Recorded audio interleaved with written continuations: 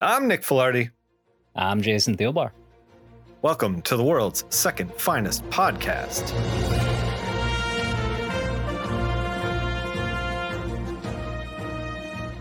Welcome to the To Read Pile, where Jason and I decide to read. So what did you read, Jason? Oh, fucking perfect. Perfect. Oh, also, there's Amazon affiliate links below for whatever we talk about. And also, you can catch this show on YouTube with a little extra art, a little extra spice, a little extra love. And those will come up eventually because I'm a little bit behind. So please, forgiveness. So what are you bringing to the To Read Pile? I am bringing the almost done with Starman. I actually the penultimate Starman. Yeah, I actually do plan on after later on this week. I know I'm going to finish it. I have I think 7 or 8 issues left, and they're all very clearly pointing to that.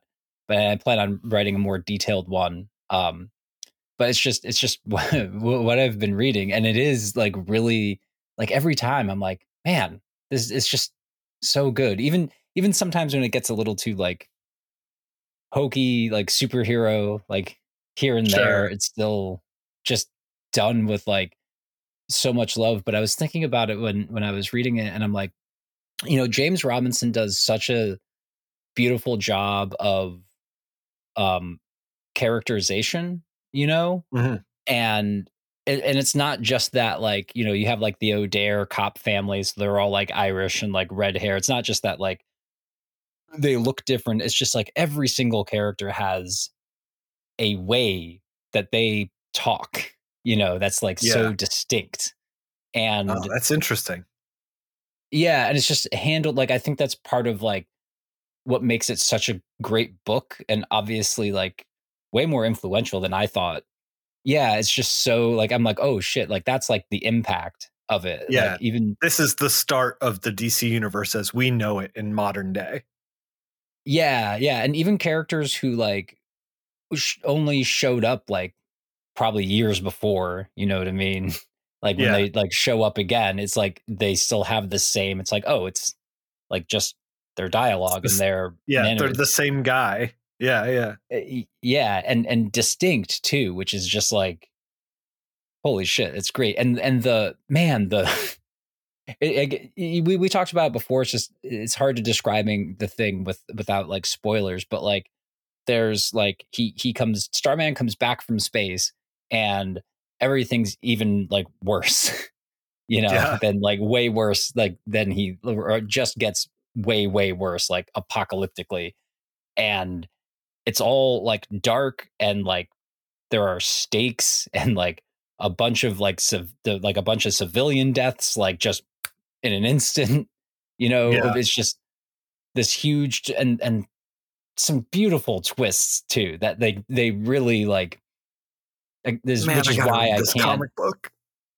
And the thing I did literally just before when I was finishing up eating, and I was reading a bit of Starman, and I'm like, oh, I should start setting up for the show, for the podcast. And I was like, you know what? I'm like, I'll look on eBay, because those compendiums, I'm like, I'll Volume 1, Volume 2.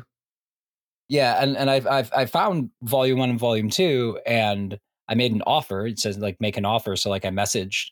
I'm like, yeah, here I'll pay $80 plus shipping, And he wanted 100, but $80 plus shipping. And then I get into my email to click the link for the show that you send me, and I see oh, well, I bought Starman, I guess, because it's just congratulations. Yeah. Did you know that you can also buy Starman in the affiliate links for Amazon.com below? Oh shit, I should do that too. Jason, it would really help put a little bit of money in my pocket if you did that.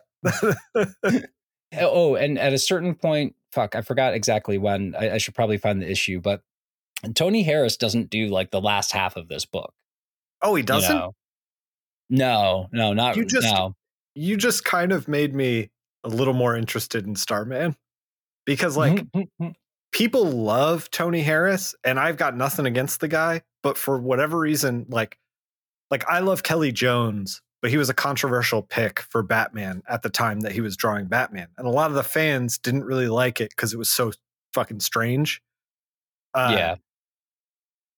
In the same way, it's like Harris's work just never really clicked with me. It felt too polished by the computer, you know? Yeah.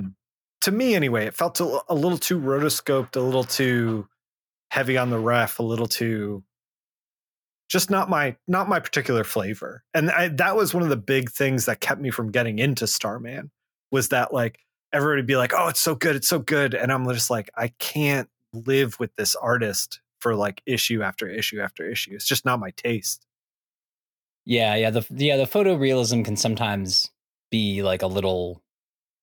It can sometimes make things feel a little staticky. I think he gets. Yeah. I think it's actually better in Starman with someone else inking him than it is Yeah. in. And I still really enjoy the books. I still have them. Than in Ex Machina, Yeah. which he did with Yeah. Brian K. Vaughan, and like I dig it because like the way he gets past me with like the photorealism thing is that he's never afraid to make like a face look ugly when they're reacting, So like Oh, I interesting. appreciate when he'll go, like when someone's crying or something like that, like it's Yeah. all He like wrinkles, it's really goes. all Yeah. yeah, because like that's his style, So he's like, well, why wouldn't I show this, And I Huh. think it might come up a bit more in like Ex Machina than it does in Starman, And again, Sure. because this was like 25 years ago, so his style has Yeah. since He's changed a lot since then. obviously. We all have. Yeah.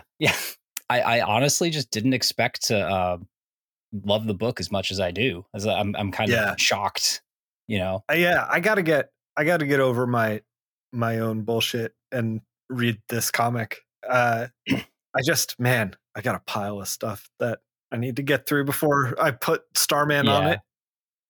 Yeah. Me too. And I only have one other thing, and it's a documentary, and it's I swear I swear to you as my friend, it's sort of political, but it was made a bit ago, so it's not necessarily about current events, but I encourage everyone to watch it. I'm going to watch it again soon, probably. I love this documentary. It's called HyperNormalisation. It's by this filmmaker slash journalist. I'm not exactly sure what he calls himself, but Adam Curtis, who works for the BBC. And because he produces his documentaries for the BBC, they, by law in Britain, have to be open to the public because it's made with public money. So anything the BBC makes is like, and so you can find HyperNormalisation on YouTube pretty easily, like nothing cut from it or anything like that. But I'm just going to read like the quick synopsis from Wikipedia. Sure. So HyperNormalisation is a 2016 BBC documentary by filmmaker Adam Curtis. It argues that governments, financiers, and technological utopians have, since the 1970s, given up on the complex, quote unquote, real world, the world, and built a simpler fake world run by corporations and kept stable by politicians. So, that's kind of like the overarching theme of it, is that very powerful people just made everything flat. Like the problems of like, oh, well, like if we just remove this person or this one thing, then it will fix everything, with no regard to anything else. And it's proven in the Pentagon Papers that the people running the Vietnam War had no idea of the history of the country of Vietnam. It was a disaster. And I think anyone from any political point of view would point at Vietnam and be like, that was a disaster. Yeah, so it's kind of like that, right? It's kind of like I guess it's more well known that the domino theory that like they truly believed in, and it's just like the world doesn't work like that. Yeah, right. Yeah, like, yeah. But like, so it's kind of it's kind of like that. But I encourage everyone to watch it. I know that like things are bad in the world right now, and I don't want to like drag anyone down, but Be like, watch this downer of a documentary while things are terrible in the world right now. Yeah. But when I first watched it, when it first came out, and like I've watched it like I think at least one or two other times since, it just always kind of gives me this like better view of things, or a better handle on making sure I'm not doing the same thing too, you know, because it can be really Sure. easy. It can be really easy to be like, I got myself a new day planner and it's going to change my life. It's like, no, it's not. Like maybe it will like make you feel less anxious about like keeping your appointments or something, you know, but Sure. like it's not going to do that. And like, and I've myself have fallen into that impulse too of like, oh, if I just get this thing and this, it's just like, Yeah. no, man, like life's not like that. Like the world doesn't like, I wish that the world worked that way. Like I truly do, but like, Yeah, you don't. But so, yeah, hypernormalization, and man, Starman, you got, hey, please care about Starman. I'm trying to care about Starman. I'm going to No, get there I know. eventually, Jason. Here's the thing too, is like, we've talked about Starman to death on this podcast. Yeah. And I do want to jump into Starman, but I don't want to make our listeners be like, Jason talked about Starman for 3 episodes and now Nick's reading it. And like, I feel like I'm never going to get out of this Starman conversation. But everyone should just read Starman. And watch hypernormalization. But you'll probably be easier for you to read Starman. Not so much of a downer. Yeah. So what have you been reading? Jason. In the far distant future, when cars are given up wheels in the changeover to air cars, there still exist fools who carry on a vanishing spirit of racing. I watched Redline, the 2010 anime by Takeshi Koki, I believe is how to pronounce his last name. I'm bringing some anime movies to the pod. Fuck yeah. Redline came out in 2010. I didn't hear about it until I was playing games with Boix and Cam was like, oh, you got to watch Redline. Redline's fantastic. And so I kind of stumbled into it, didn't know what to expect. This is like some JoJo shit, isn't it? It's I say that with love. I say that with a lot of like. So directed by Takeshi, and he was a director on Lupin the Third, a woman called Fujiko Mine. That movie series, I'm not sure. Key animator for Afro Samurai. He animated the opening credits and was key animator for Samurai Champloo. Key animator for Vampire Hunter D. And lead animator for Ninja Scroll. So he has a bevy of creative works out there. If you have been watching, and like Ninja Scroll, I feel like is one of the 3 pillars of anime in America in the 90s. Yeah, there's so many kids our age did happen the same thing. Where like I remember going to Blockbuster, I had a friend over for a sleepover, and we were picking out movies, and we saw an anime that said Ninja Scroll, and we were like, hell yeah, ninjas. And we popped that VHS in, and like the first scene we seen, there's boobs, and then a guy gets like he gets a sword to the middle of his head and then slides down, and there's just gallons of blood everywhere. Gallons of blood everywhere. And we're like, oh, I didn't think that my parents thought this cartoon. Yeah, you're checking to see if your parents are in the room. Like, we got to shut the door.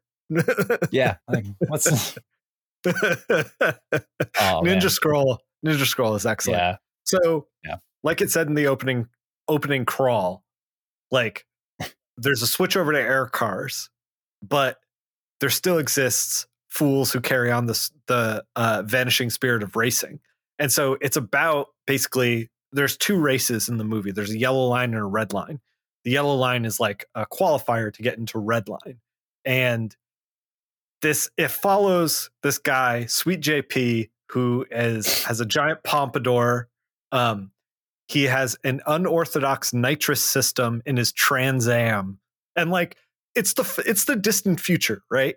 So like he's the only one in what you would think of as a car, quote unquote. Like everything else is the most bonkers fucking like 4-wheeled, 3-wheeled. One of the cars, it looks like a little pod with arms. It's fucking insane, Jason. And there's no rules. There's no rules in this race. It's that's amazing. All the freaks have come out and they've all brought their cars and there's no rules. So follows Sweet JP. He's like our main character. Crab Cherry Boy Hunter. Sososhi is the love interest. She is driving a excellent vehicle that looks like this like bulbous, I don't know, like wavy kind of thing that can hover at points. Like it doesn't fly, but it hovers, so it counts in the race. And then I'm looking at some images. It looks like a F-Zero kind of thing. Yeah, it's fucking wild. And then the guy to beat in the red line is Machine Head. He literally wrenches himself into his vehicle and so he is part of the vehicle. And then the vehicle will change and transform as he races. The thing is bonkers. So you find out that I love anime. I should watch more anime. This is great. You find out that like JP's mechanic is on the take from the mob to like throw races. And he's like one of the mechanics that like JP likes and is like the best in the business. So even though he realizes that he's on the take, he doesn't want to fire him because he's like building the Trans Am that like wins fucking races. But he finds this out that the guy that he's been betrayed because there's a bomb in the car. And when he starts winning and it looks like he's going to win, the mob's like, if he wins, we're going to kill you. So the guy sets off the bomb. The mechanic sets off the bomb in the car, and then he loses. Or he gets second in the yellow line, and then it just escalates from there with like trust with the mechanics. They're trying to build a new Trans Am. Like they're going to Redline, and they're like, it's no holds bar. Like there's going to be a ton of weapons on these cars. JP is like, fuck that shit. Weapons equal weight. This is a race, not a battle. Like, and I'm going to win. So he's like, do not put a single weapon on my car. Like we are driving,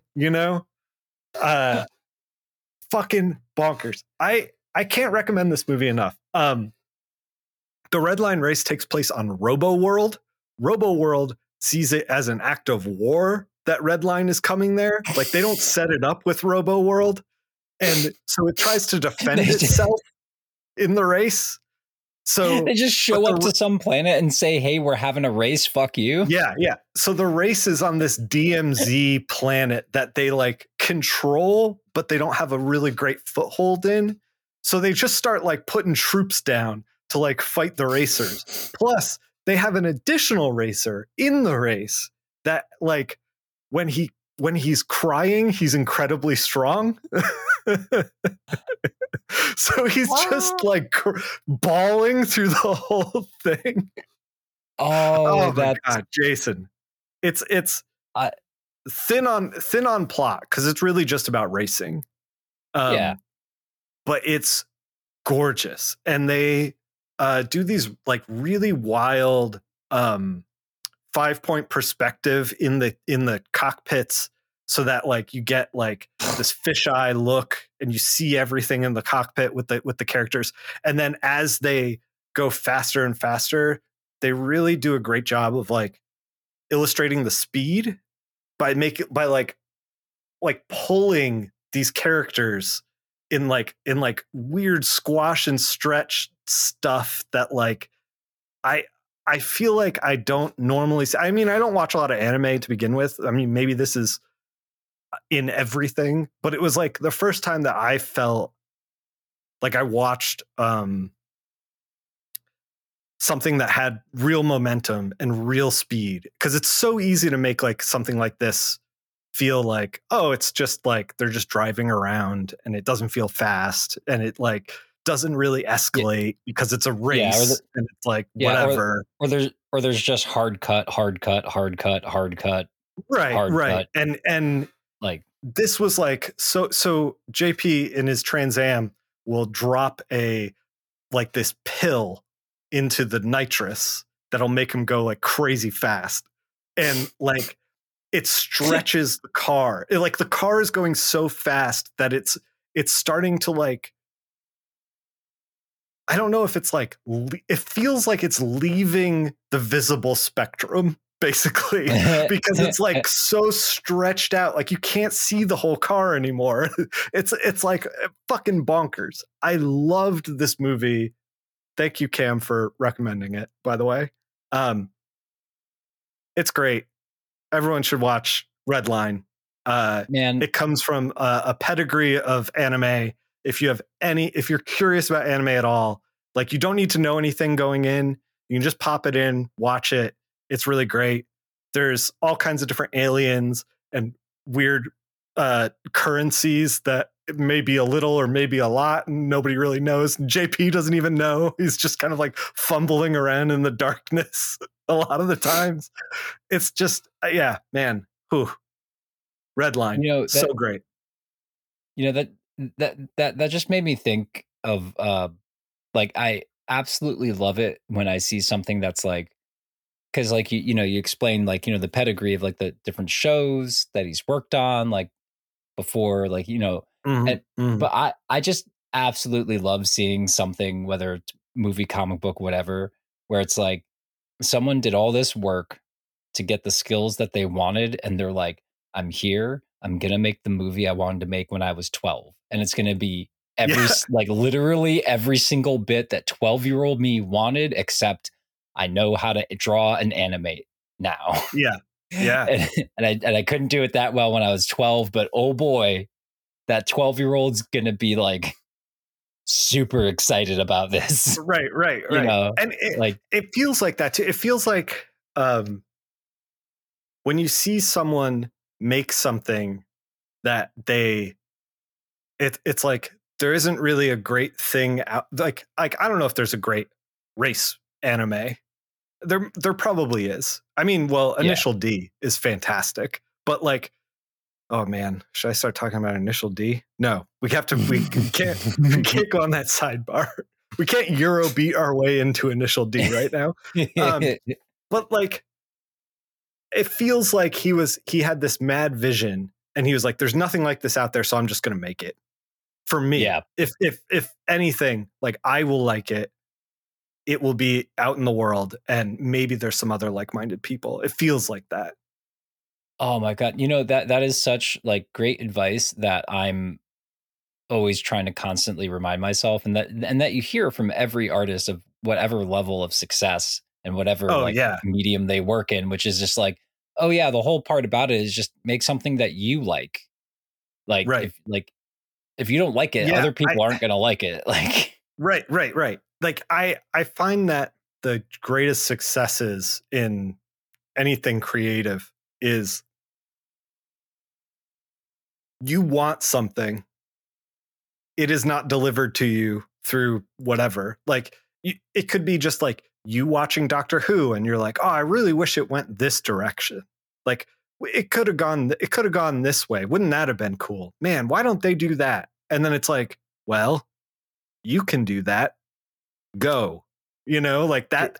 I feel like that is, people say that comics is a business driven on spite, but I feel like part of it is spite and part of it is this feeling of like, I want this thing in the world and no one is making it, and so I'm just going to make it. Well, just like last to read, when you brought up Keith Geffen and Trencher. Yeah, Trencher, same way. Yeah. Trencher, and it's funny, Trencher and Redline kind of have similar energy of like just being like batshit insane and exactly what the creator wants to make, pulled off startlingly well, and then like kind of, I don't know, unsung a little bit, like very niche kind of like media.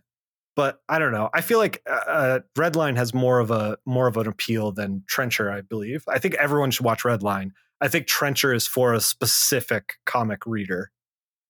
Yeah, yeah, but I think like Redline though is like one of those like it's like talking to someone who's like well, you know, like I'm such a complete and utter nerd with music, and it's like when you talk to someone and they're like mention some album that like a lot of people know about, but not a whole lot of people, you know, and you're like, Sure. oh Yeah. Yeah. Yeah. fuck yeah. You're like, I And know, that's the yeah. thing. This is the thing. So like Cam was like, "Oh, you got to watch Redline," and then we were chatting while we were playing not Dwarf Fortress, the dwarf mining game that's slipping my mind right now, Deep Rock Galactic. So we're playing Deep Rock Galactic, me and Boix and Cam, and those VODs are up on YouTube, by the way, if you want to check them out. And for a lot of that game, it's just kind of exploring a mine, like you're dwarves that are mining and then bugs come after you and you kill them. It's kind of mindless, but it's a fun loop. It's a great game.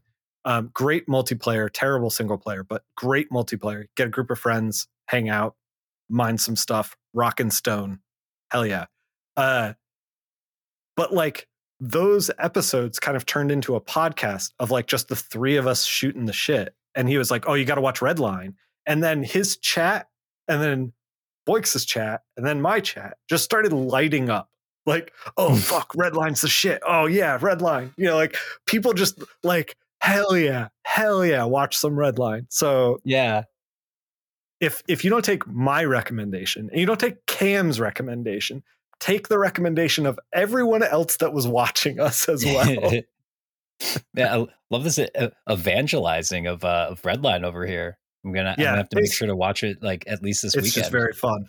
It's just very fun, dude. Hell yeah. I also have I have one other minor thing that I watched that I wanted to mention because we're getting out of spooky season, and this was something I watched during spooky season, and I don't want to like hold it until next October because that seems insane to me. But I watched Rose Red, the TV movie based on the Stephen King book. So Rose Red came out around the when Stephen King was doing a lot of TV movies. He was doing like It. He was doing Pet Cemetery and that kind of stuff. Pet Cemetery might not have been a TV movie. I can't remember. Yeah, I don't think that was a TV movie. But yeah, but Anyway. it I think the Stand and Yeah. it was like a mini series or whatever. But yeah. It's 3 episodes, but it's basically like a 6-hour movie. It features and they shot it 21 years ago. Now, it's 2002, which is kind of my sweet spot for nostalgia. I fully admit that because we are at a time like pre-CGI, but they're like trying to get CGI off the ground, but it's still kind of prohibitively expensive and doesn't look that good yet. So the movie's using a lot of like practical effects and stuff like that to kind of make it seem interesting. And the reason that first of all, it features, since it was shot 21 years ago, it features 21 years younger Nancy Travis, Emily Deschanel, Melanie Linsky, and Jimmy Simpson, who Jimmy Simpson, like, I love anything he's in. He just like hams up the screen, just like scene steals. That dude rocks. Yeah. So it's a very young Emily Deschanel too. Jesus. Yeah. I think this was like one of her first projects that she ever worked on. So young bones. Young bones. Rose Red is loosely based on the Winchester Mystery House. Do you know what that is? Oh, hell yeah. Yeah, the Winchester Mystery House, where the owner was so she was I guess mad, and she thought that ghosts were after her because she was the heir of the Winchester fortune, basically the gun manufacturing. And so she thought ghosts were after her, who were shot by Winchester rifles. And so she built a house that was basically constantly under construction with stairs and doorways that don't go anywhere to like confuse the ghosts who she thought were in the house. Yep. And this is a real thing. This is a real thing. I'm sure I'm butchering the It story, is. but it's a real thing. Yeah, it's in California, I think. I think Pretty so. sure. Yeah, you can go visit the house, I think. Yeah, it's like a museum anyway. now. They do like tours and stuff. Yeah. Yeah. So it's kind of loosely based on the Winchester house. The idea is that the house itself, Rose Red, has some kind of soul to it.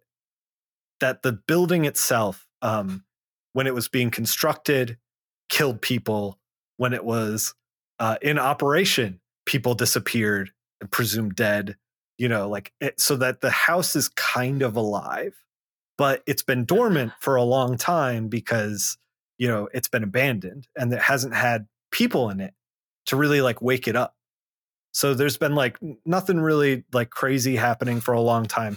And this professor is like, psychics are real. These should be measurable by science. I don't know why we're not doing this. And then there's a guy that the dean is like, this is all malarkey and blah, blah, blah. It's that kind of dynamic. And so she gets a group together of, there's like a woman who does like automated writing, and there's like a guy who can see the future a little bit. There's a character, I swear to fucking God, it's John Constantine, by the way, by the fucking way. I'm sorry I buried the lead on that. John Constantine's in this movie. There's a British dude constantly smoking, keeps his cool the entire time through everything. And I'm like, this is and he's like smart about shit too, in a way that like John Constantine is smart about shit. Does he look kind of like Sting? Because he does, in fact. Did you know that was the original note? I didn't know that. That's rad. If you put a trench coat on this guy, he would be John Constantine. Yeah. Anyway, so they get all these psychics, and there's one very powerful little girl who's a psychic, and the house wakes up, and the house like bonds with the little girl, and so they get trapped in there, and then there's this one character who's been like mothered by his mother for his entire life. It's total like stunted development. He's just like, Mom, leave me alone kind of thing. Lives like a Norman Bates kind of thing. Overbearing mother. Yeah. And he's like, oh, I see our way out of here. We just hit this child with something really heavy and then leave. and then the house doesn't kill us. Like, how about that, everyone?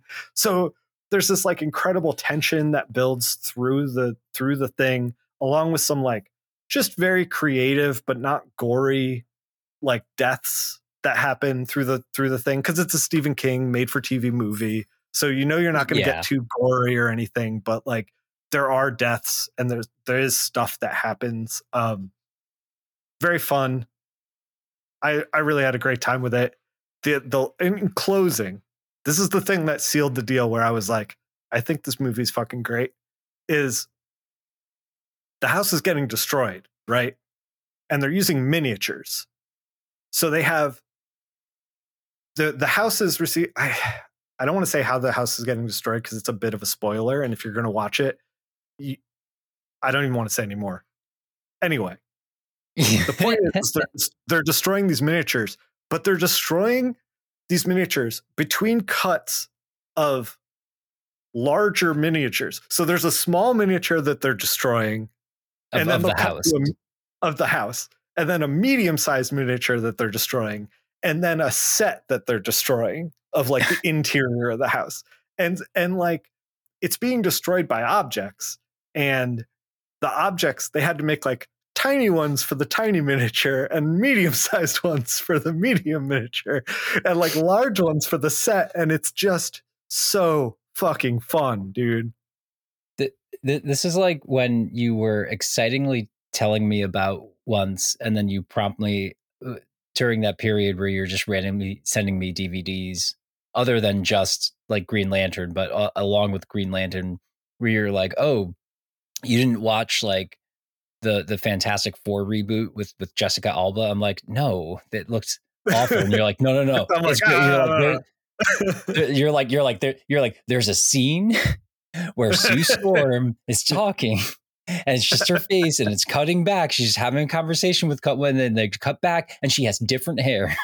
Like, just you're like, no, this is great. There's all these little like, this is the thing when you make anything is like you have to make choices.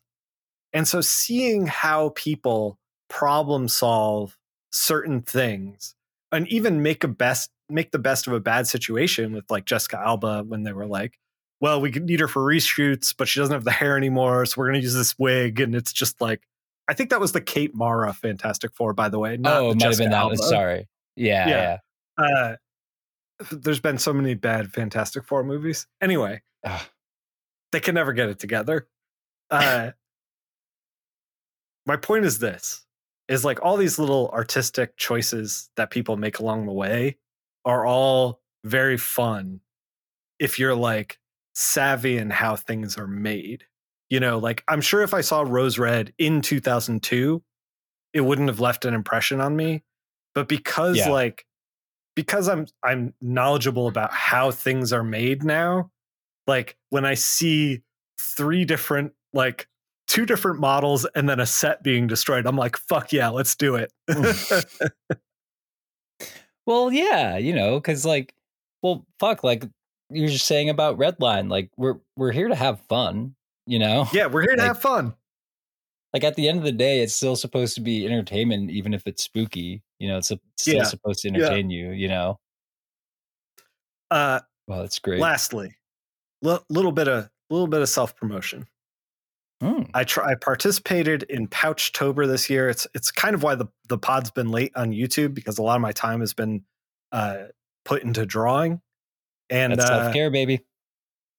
I was very happy with the results. I did 20 prompts out of 31, which is huge for me because I tried doing a prompt for October 2 years ago, and I got halfway through the first one before I was like, I can't show this to anyone. And then just like completely abandoned it. And in fact, I used that sketch for one of the Pouchtobers. It's the cable one that I drew. But I just want to bring it up. If anybody wants to check out some art, I've been putting it up on Twitter and Blue Sky, and I'm slowly putting it up on Instagram now as well. So yeah, if you want to check out me drawing some cyborg Spider-Man, a lot of these characters I was like, I've never drawn. Like Scarlet from G.I. Joe. I haven't watched minute 1 of anything G.I. Joe. Like I've no idea who this character is, and I'm just like, I don't know, whatever.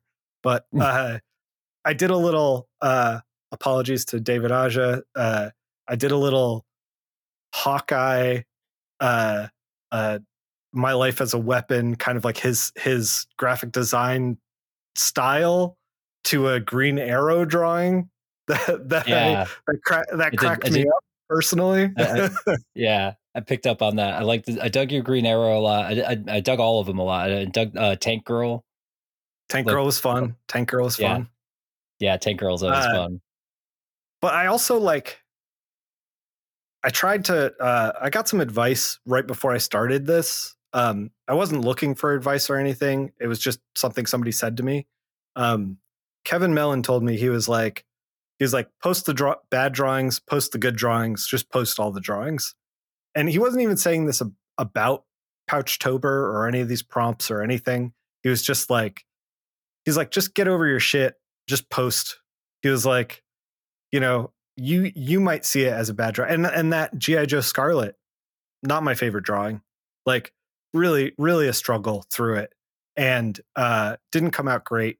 But I was like, you know what? Whatever. It's done. I'm posting it. Like prompt done, And I think that's good advice. I think that for a long time, I was very precious with everything. And I just got to get out of my own way and just draw. Yeah, that's phenomenal advice. That's it's like the simplest things of like, was it Brian, our dear friend Brian Brennan? I remember him posting on Twitter once, and I even brought this up with him like at one point hanging out with him. But he posted, he's just like, what's bullshit? That like when you're stuck on a problem, that actually taking a walk outside is like one of like the best ways to find a solution. And I'm like, I was like, I remember, I'm like, yeah, but a walk outside is great. He's like, I hate the outside. He's like, I want to stay in here. I'm like, yeah, but but it's like, but it's stuff like that where like, I think sometimes if you, when you're really in it, and like, like with like, this drawing's crap. I don't want to, I'm just not going to post anything. That like, that like, it just like you said, like, just post it. Just got to get over it. You got to get over it. Like, it's there's no other better, simpler way. I mean, yeah, there's no other way really to do it. It's kind of like the I've been thinking about in like someone said this once, and I thought it was a great example, but they were like, the process of getting like bigger muscles isn't like a complicated process. You eat a lot more protein, a lot more stuff, and you go lift to the heavy gym. things. Yeah. It's not a complicated process, but the doing of that simple thing, Right. consistently is like incredibly hard. But some people, like, once they get past a certain point, can just be like, all right, I'm just, I'm a gym 3 days a week guy. Like, you don't always have to be a like insane like gym rat, To your analogy, like, I went to Savannah College of Art and Design, and I was drawing every single day, and I didn't give it a second thought. Good drawings, bad drawings, they happen, but I was like, whatever, I'm just on to the next one. I'm drawing every day.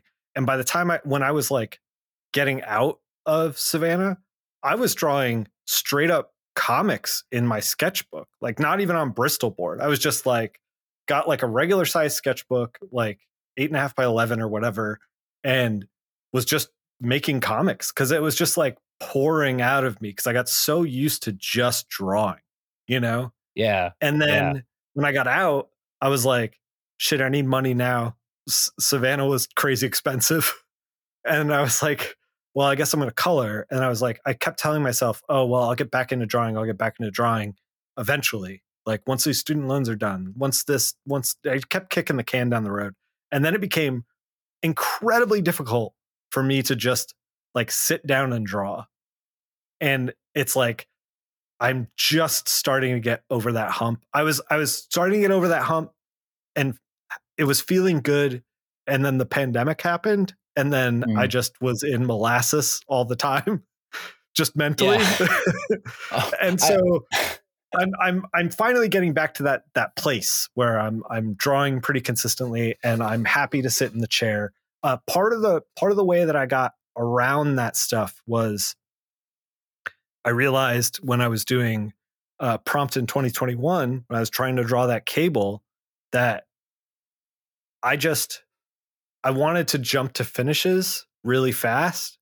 And I wasn't spending enough time just like sketching, not even sketching cable, just like a mannequin of the pose that I want. And I found just that fucking around and warming up and yeah. I found that trying to draw that pose too took me like an hour ish, and I was like, oh, there's no way I can fit this into my schedule if just doing the pose is going to take an hour. So I realized that like that was a weakness for me. And then when I started to kind of get back into drawing in the last like year and a half ish, a lot of times I just sit down and just be like, okay, I'm going to get on Pinterest and see like all these poses that are just available. Like, people just sketch, and post on Pinterest. And I was just like, I'm just going to sit here and copy some poses. I was like, I'm going to do 10 a day. And I did 10, then I did 20, then I did 100, then I did 150. Then like, so like, I just kept like, without thinking about it, I didn't show them to anybody, but it was like, I know that this is a weakness of mine. So I want to figure out how everybody else has done it. And like, I got better, I got faster. And I got, one of the things that happened too is like, I started realizing when I was sketching First of all, reference is great. Mm. If you use a little bit of reference, it can go a long way if you're particularly stuck. The other thing that I realized is that I sat down to do like basically all of these poses were not one and done. I think the only one was Agent Venom right at the end. Every single pose was like me sketching an idea of what I want and then being like, no, this doesn't work. And then new layer. Okay, we're going to do another idea. Okay, this doesn't really work. We're going to do another idea. This doesn't really work. Probably every single drawing had 10 to 15 terrible drawings underneath it. And like, that's just something that like maybe eventually I'll get that number down to like 2 or 3 terrible drawings before I'm happy. But like, I have to put time in the chair to get there. And that's the only way it's going to happen. And nobody gets to see those terrible drawings. It's just Yeah. the one that I settled on, you know? Yeah. It reminds me of something I heard about. Do you like Wilco? The band Wilco? Yeah. I like I, Wilco. I fucking love Wilco. Yankee Hotel Foxtrot is like, but anyway, but the lead singer and main songwriter of Wilco, Jeff Tweedy, apparently his songwriting process, like after experience a time of like just an insane like block, Mm-hmm. he just started like, he's like, okay, he's like, what I'm going to do is I'm going to write deliberately bad songs. And so just so he could not only do something, but also he was like, he's like, the funny thing is if you start doing something that you don't that doesn't sound right to you over and over again, it helps you figure out what you want more, Right. like 100%. That is exactly what was happening when I was doing these terrible drawings. Like I was like, maybe this will work. And then I was like, that will not work. Maybe this will work. That will not work. And then it was like, oh, this kind of worked. Let's refine it. Like I kind of like this part. And the other thing that happened too, because like I had been working on these poses and I was also working on heads. I'm like terrible at drawing a face for some reason. Like, especially pretty girls, I just cannot get it right. Anyway, that's more practice for me in the future. So one of the things that I realized, because I hadn't made quote unquote finished work, these were not what I would consider finished work, but they were like more finished than the drawings I was doing when I was just copying poses and practicing. There was all these little like happy accidents that were happening where I was like, oh shit, I would have never thought of that. But when I got into like the flow state of drawing, when I was like in the zone, I like just tried shit. And it's the same way that I color, where I'm just like, I just throw solutions at the problem until like it works, And I same approach. I was like, I would kind of mannequin in the figure.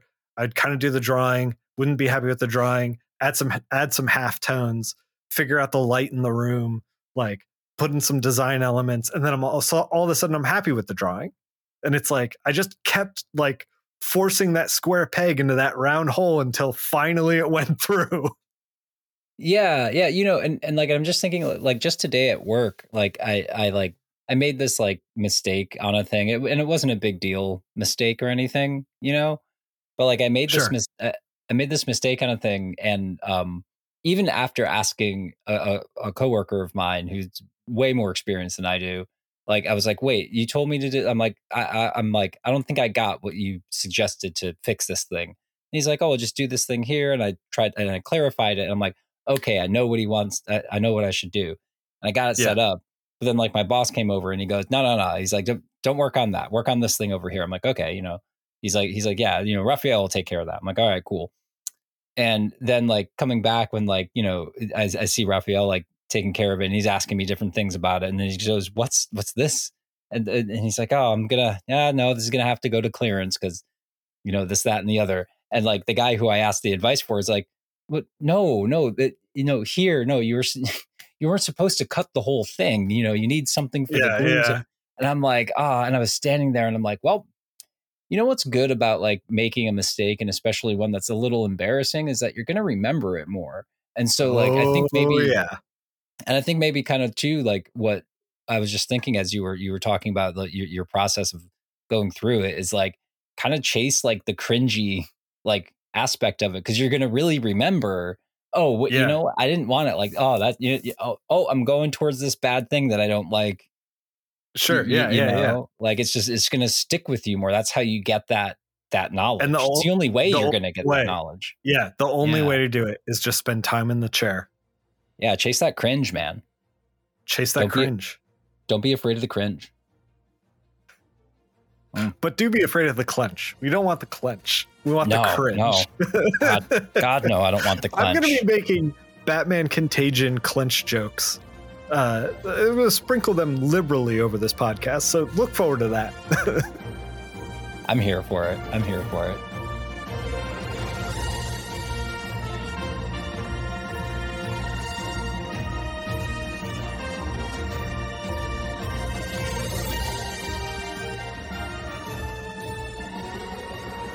Contagion. Jason, Nick. where can people find you? People can find me on Twitter at King of Black Acid and at World's Second Finest. That's World's Second with the 2. We're back. I'm back on We're back. We're back. We're back on our back. bullshit. Yeah, back on our bullshit. I couldn't. The song stuff is over. I had a fun run with that. It might pop back up if I have a good idea for it. But you can find us. You can find us there, and maybe if we can ever figure out Blue Sky or any other kind of like. Yeah, once No. Blue Sky opens up to letting one email address have multiple accounts, I'll open one there. Yeah, and they can find you on your Linktree. Yeah, linktree.com/NickPhil. Yeah, and up in that Discord that I honestly keep on meaning to hang out in, but I just like. You should hang out in the Discord, man. I was just posting about 2000 AD having a big sale on stuff, and I'm like, gotta get me some Judge Dredd case files. I gotta pop into that Discord. I'll pop into the Discord. You gotta pop into that Discord. Also, if you enjoy the show, tell a friend about the show. Yeah, we're growing, but it's a slow growth in the beginning. So any help would be great. But hey, and you know what? Like we were just saying, I enjoy the show. Nick enjoys the show. So, and some people will enjoy it. Some devious idiots will enjoy this show too. Just like us. Yeah. We're our kind of people. Thanks for listening. I was just thinking like maybe because I was just saying like, yeah, when you go back to a thing and you're like a different person, so it hits different. And like, which is true, but I'm like, it's like, yeah, and to read, I read, I Hate This Place, Volume 2. Listen, I'm a completely different person from the last time I read it.